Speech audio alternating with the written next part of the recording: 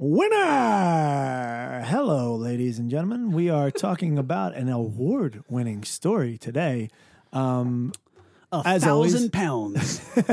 Yeah, it is British. Yeah. As always, I am Nick Mihalik, joined by Nick Gregorio. Hey! And Daniel DeFranco. Yo.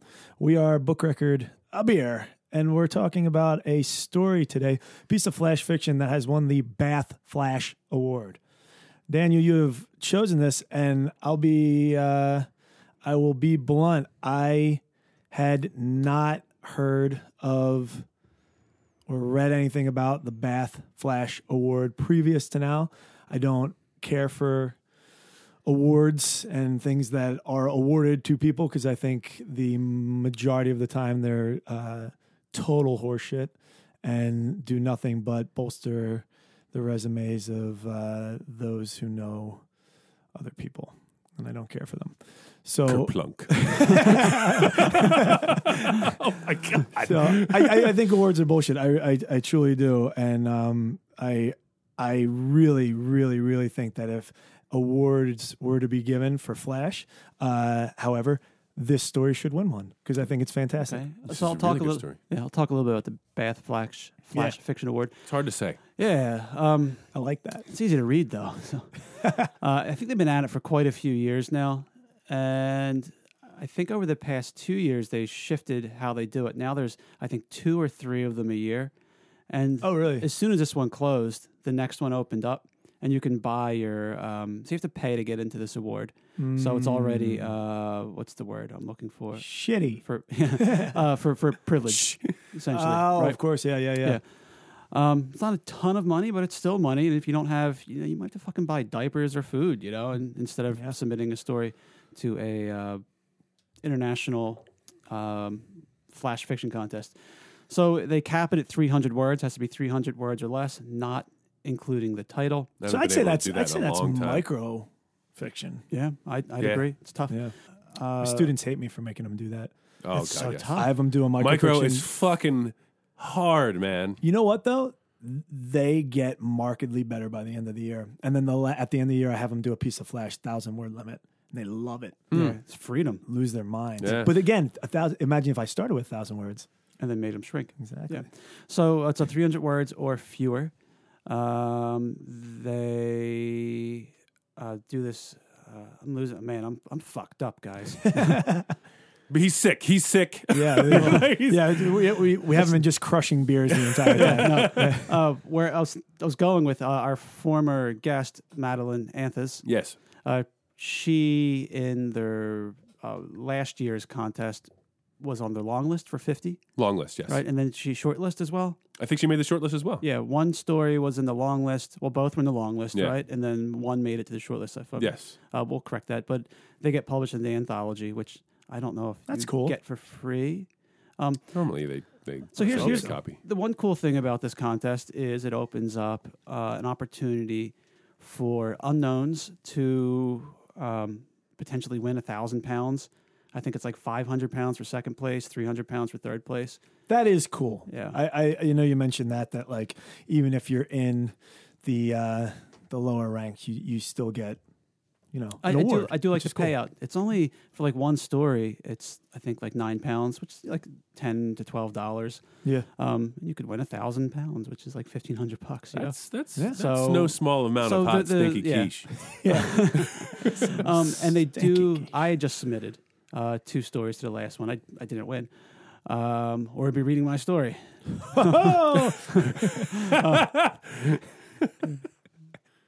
Do you so you think awards they're No, I don't. worthwhile and cool?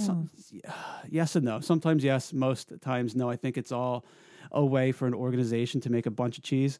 And Yeah, I never lots of called money cheese. cheese before until right then. It felt so weird. I never called it quiche until I heard Nick say it a few weeks ago. So Stinky quiche. The cynic in me thinks that it's just a way for a journal or an organization just to bring in a bunch of dough, and they're going to pay some out, but just as a way to make money. Because why are they like? What prestige do they have to bestow an award upon anybody? And I don't know. I just know that it's a thing.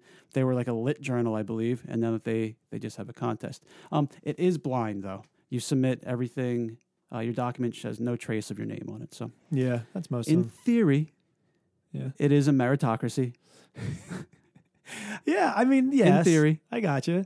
But the thing about awards, I think, is like most things right now, is that we're sort of overwhelmed with them, and I'm not sure what they're doing other than to sort of, I don't know. A lot of times I see that awards are given to those that are already with award and that have all this stuff. It's just kind of like piling on. Have you ever seen a first place winner that doesn't have a slew of 1,000 pubs and like, Yeah.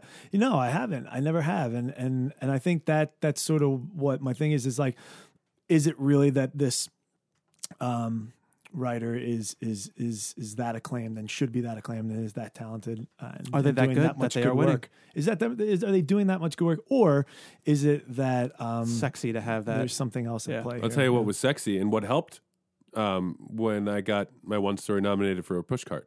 Yeah. Like that it adds something to your name, and it's that's sexy, and it's also, and it made me feel like $1 million, even though, I mean, just because you're nominated for the push cart probably means you have no chance to win the push cart. And that's so funny because the push cart used to just be like a whatever, like throwaway thing. Like I went to the push cart 2016 reading because Zadie Smith was one of the readers, and I was like, oh, so cool. I bought the anthology, whatever. Yeah. And I liked the vast majority of the readers, the stories and stuff like that. But you know, you're talking about everybody can nominate from the push cart. The Paris Review nominates to the push cart. It's for the best independent presses, and the Paris Review nominates. And so my thing is you're up against all of them. This is what I think happens though with contests, and this is why I have something of a problem with them, is because we start measuring our happiness and our worth by these yardsticks of our prestige and different things like that. The number of pubs we have, the number of awards we have or have been nominated for. And I think when we tie our happiness to that and our worth more so to that, then we're actually not so much focused on the art that we're creating, but more so the sort of like value that others are placing on that art. And I find that can really sort of sway, especially young writers, their mindset on something. It's like if you're going into, and it's because everything's monetized now, right? And if you're going to be a writer, you have to have these things on your resume and under your belt most times to be able to be given the opportunity to just do what you've been doing. Right. And so when we're talking about the arts, especially, you know, kids that are going to school to be artists are thinking about, what will I be paid when I get out of here? People that are going to school to be philosophers, right? To be philosophy majors are literally thinking, what job can I get? Rather than, thinking that I'm adding to the store of human knowledge, that I'm participating in cultural transmission now. And that's where I find that these yardsticks really don't necessarily do as much good as they might do harm in really impacting the art in a negative way. Listen, everything you just said is completely valid. I totally agree with it. My fragile psyche as an artist requires being noticed. And like, as much as I don't like that, sure. Like, I know the way my brain works. Now, is that an individual, or have you been conditioned by the society that we've grown up in? I don't know. Because it took a lot because I used to think I'd be happy if I got a record contract, or if I went on tour, or if I got published or something like that. And it took a little bit of time for me to kind of like step outside that and realize that that's actually, for me anyway, I really felt like that was something that was impressed upon me. You know, when you have family members, different people telling you, will you be paid for your show tonight? You're super excited because you're opening for a hero of yours. Will you be paid for your show tonight? And you have to say no. And they go, sounds like a waste of time. Yeah. And then you think to yourself, well, is it a waste of time? Because I know I'm not getting paid. No, I'm actually paying to go down there and play because I'm driving my stuff. And I might get I'll definitely get paid in beer, but I might get like $20 max.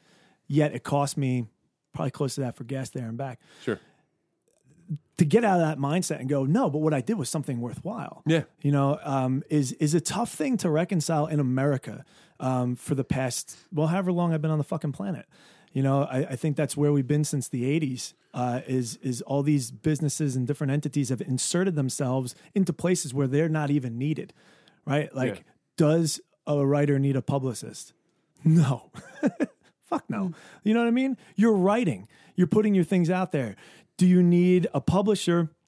Sure, because you don't have a press in your basement. But you know what I mean? Like, really beyond that, do we need all these entities that insert themselves and then put more pressure on you to produce something that is going to appeal and be validated by more? I don't know. Well, I don't want to move us to a different thing, but I wanted to mention that with regard to it being an award winning. I just think that adds, you have to think about with self-publishing at that point then.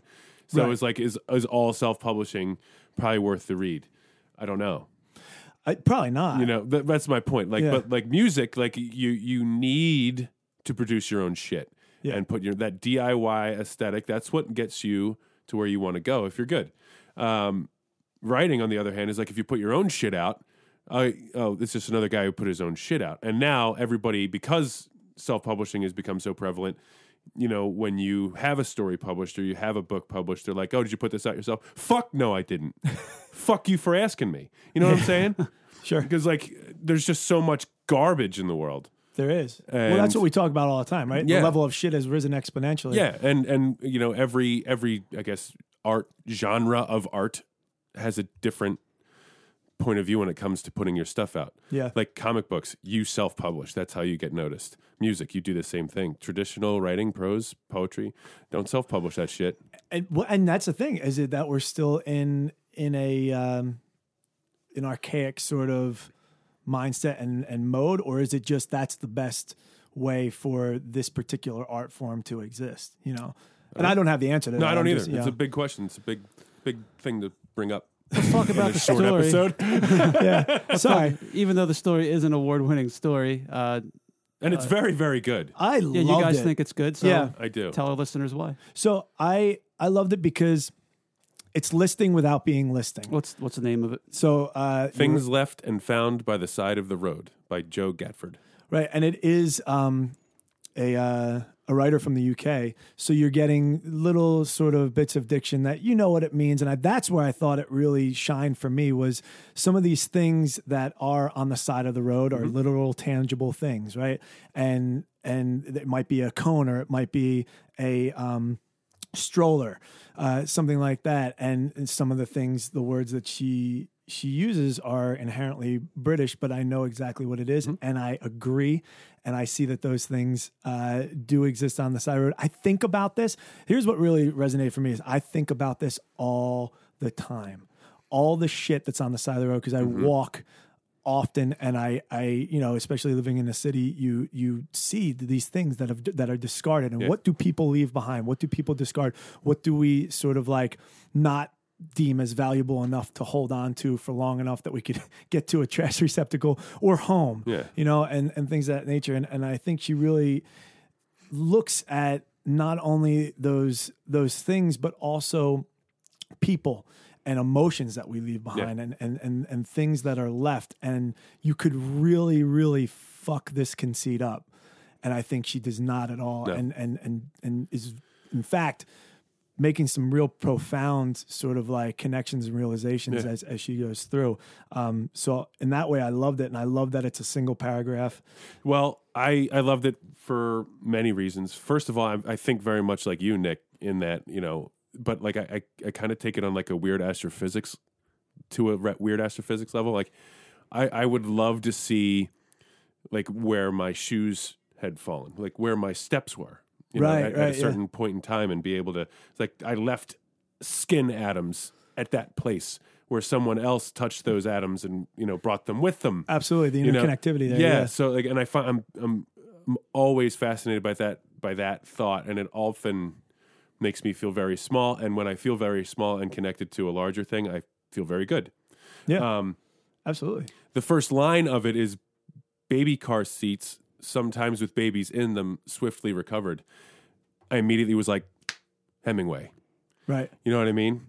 Yep. And not only that, that drew me in so fast that the rest of it was just a joy. Well, that hit me really hard too. And this is the thing, like this is a British writer, right? And we're getting all these connections to not only American literature, but the Northeast Corridor line of New Jersey Transit basically goes from 30th Street Station, you pick it up in Trenton, goes up to New York City. I've ridden it hundreds of times. That's called the Blood Line because people throw themselves in front of it often, right? It's the highest suicide, in all the trains around here.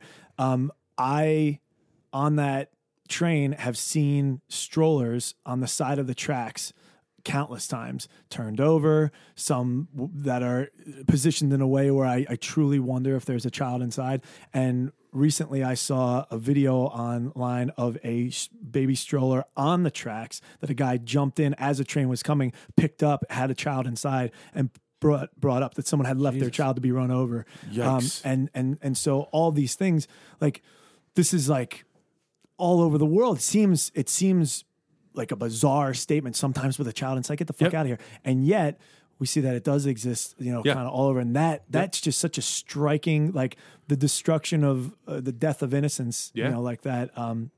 And it's a hell of a first line, man. It is. It's a really striking sort of way to begin. And I love that she brings it back. It's similar to what you were talking about too, that even the roads themselves at one time were different when they were Roman roads. Yep. And there was never a turn that couldn't be predicted or seen coming. Sure. That there were no surprises on the Roman road. That every line for me had a level of depth. Some were deeper than others, but there was always more nuance and more to sort of unpack from each one, which is a mark of flash fiction, of course. But I think for me, if I was to say what's an award-winning piece of flash and what is strong or good flash, it would be this, because it does that, but it doesn't do it in a way where you walk away at the end going, I think it might be this, but I don't know, and nor do I really care. Right. Because sometimes it's just that at the end of the day. Yep. The writer hasn't really done it well enough for you to want to know what's being said, or for you to be able to unpack it, where it's not easy. Mm-hmm. You have to do a little work, but you are rewarded justly at the end for doing it. And instead of this being like one snapshot in a micro piece, you get dozens, absolutely, hundreds. Absolutely. And I fear that Daniel's criticism, because I know that you don't right particularly care for that, is going to come right for that and say, is this a story? Is that what you're going to say? I don't think it is a story. Yeah, thought so. Yeah. That's a. We haven't talked. I knew it. I totally knew it. I loved it when I read it, and I was like, Daniel's not going to like this. I picked it. So tell us why, though. Tell us why. Not to poop on it by any means. Sure. But just, it won an award. Absolutely. A big one. A lot of people spent a lot of money on. Yeah, that's true. Like 3 people win a lot of money from it. So, and to think, like, if you're able to give an award of £1,000, how many 9-pound entries do you, as the proprietor of this award, kind of? if this was the Bath Poetry Award, which I think they might have, then maybe I would say, okay, I get it. Okay. So I don't think it's a story. The ending left me. She goes through this list of all these things found on the side of the road. As you said, they could have deeper metaphorical meanings, and then the end she lingers. I think they do. Yeah. Roadside recovery phones, standing at respectful intervals like neon orange sentinels, angels fallen, bewildered in concrete, wondering where all the souls have gone. So that's a really good ending. Yeah, it's a very, very strong fucking ending to a story. I just don't think that there was a story here. Another is we have to weave our own story. Yeah. So isn't that the point of minimalism? Right. And then to a larger degree or other degree, you're giving flash just fiction. these Karens for the reader to then see as the signposts they are and create their own narrative in between. Listen, I don't think it's bad by any means. No, I don't think you would have picked it if you did. Yeah, I just don't. When I think of flash fiction, I don't think of lists. This is why I love you, man. Anytime we disagree, I'm always forced to, any of us disagree, I'm always forced to think about it in a different way. A friendship. Like, will I continue talking to this person? So when we look but to think about it, is it a story? Because I really thought that would be a thing. And to myself, I reconciled it as the story is large. And I think that it's meant in a not corny way to represent the road as being life, but more so the path of human existence. And life's a highway, baby. Yeah, I'm going to ride it all night but long. that's the thing. I didn't take it that way, and I'm sure you could take it in that sort of corny because that reduces it almost too much. I know. right? I'm just being facetious. Absolutely, but I always worry myself when I go like, what does this mean? And I end up there like, oh well, the road is clear, and this is human existence, and this is the path we're on now, and this is the detritus, or this is the debris that we're leaving behind in 2018, and what is the debris that's been lost before, those souls and different things like that. And so, but I always worry myself because I'm like, oh, have I oversimplified? Have I made an otherwise profound piece corny by my stupid brain, looking at it the way I have?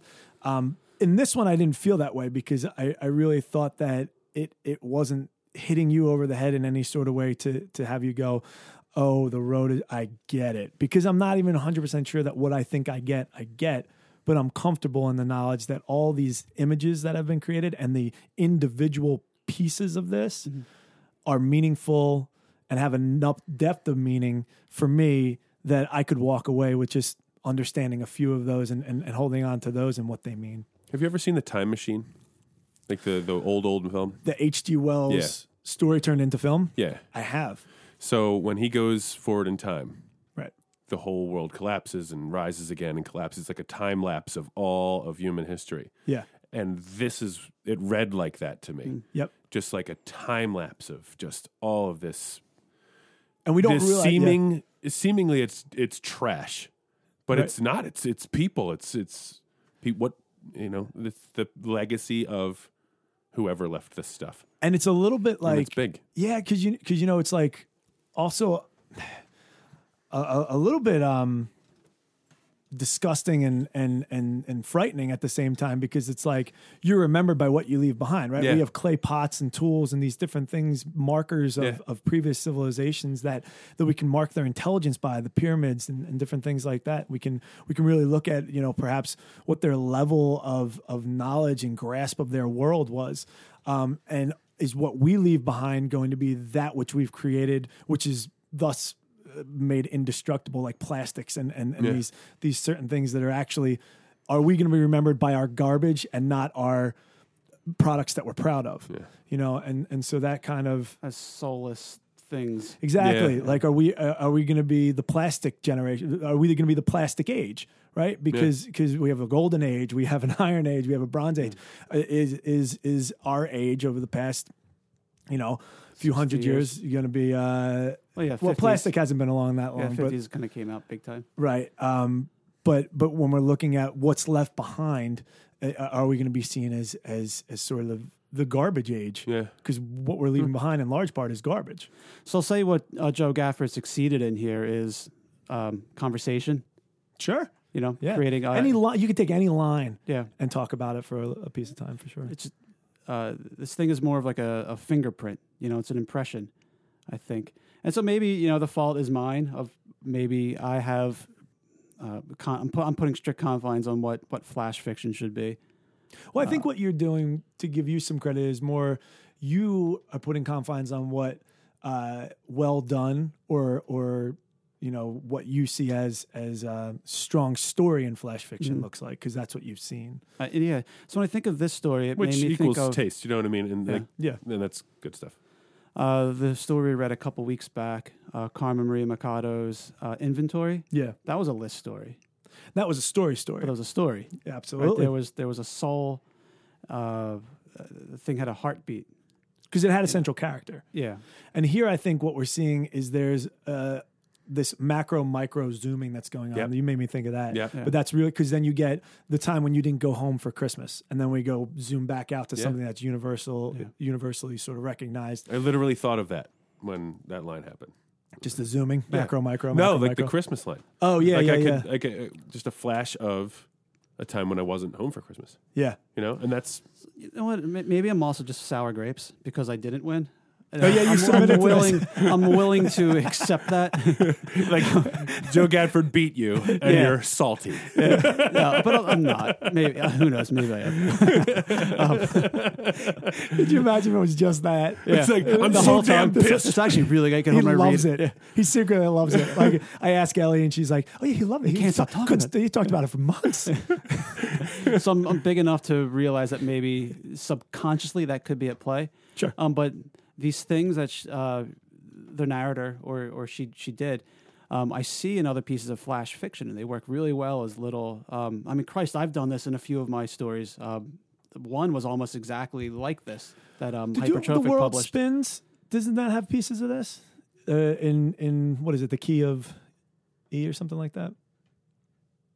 Oh, a little bit, yeah. So that one does, that story, The Universe Hums in B Flat, had pieces of that. And then the one that published in Hypertrophic, When You Find Yourself at the Center of the Earth. There's a narrative. Yeah. And then I don't want to talk about my own shit, but I see other people do these things all the time where they have a narrative and then they drop in those beautiful flashes of just like bump. Yeah. And it's a good way to get you from A to, potentially like K. Or K. Yeah, you're jumping. Yeah. You're jumping around, which you're filling it in with again, it's zooming out to that macro. You're filling it in with something that's universally sort of tangible. Do you guys often get the feeling? So, like when something strikes me as really good, whatever it happens to be, my first thought is, "Holy fuck! I gotta do better at what I do." Oh yeah, and like that's what this did, and that's what Claire Hoppel's stories did, from a cast a few weeks back. Yeah, I just wanted to go home and write. You know what I mean? Because it's just, I don't know. It strikes me like that. It's like I think such a powerful thing. It really is. Art begets art. Something. And what's interesting is it kind of ties back to last week's cast when we were talking about, you love in rainbows, and there's an accessibility to in rainbows, and it's not experimentation for the sake of experimentation, which I'm not sure the Kid A was, but I think it has glimpses of it at least. And when we're thinking about writing, it's really interesting because I find that I like when I have to work to understand something, but I equally like when I understand it almost immediately, because in both instances I can recognize how strong or brilliant a piece is. Yeah. And it's those ones that I think bridge that gap of work that you're doing to accessibility and ease and understanding. Yeah. And when those two are married in sort of like a balanced way, that's where I find a lot of these ones that I do see are winning awards or are doing this. They're doing a really good job of sort of balancing those. I know, Palahniuk and Izzard and stuff like that. They really love Amy Hempel. Yeah, and I love Amy Hempel. I find that she's very difficult. So she airs on the other side of that, and she's almost like a writer's writer in a lot of ways. Yeah. And it's I've been in bands where your favorite band's favorite band. Like you're not gonna like us that much, but the people who are doing this a lot will understand or get it or like it more simply because it's doing something that they want to see done, but they don't see done most times, And so bridging that, I felt like this does bridge that. I'd say so. I think it does, but I think your point, Daniel, is very, very valid in that you're right, that there's not necessarily an arc and a story in the same way that we like or be used to in the traditional sense of story. Yeah, because of character. What's missing here really is character, because the character is everyone. Character. Well, I guess that makes a point. Yeah. It's like a story written in second person without the you. Yeah, nice. I mean? Yeah, I agree. Fuck. Stories. The second person stories are annoying.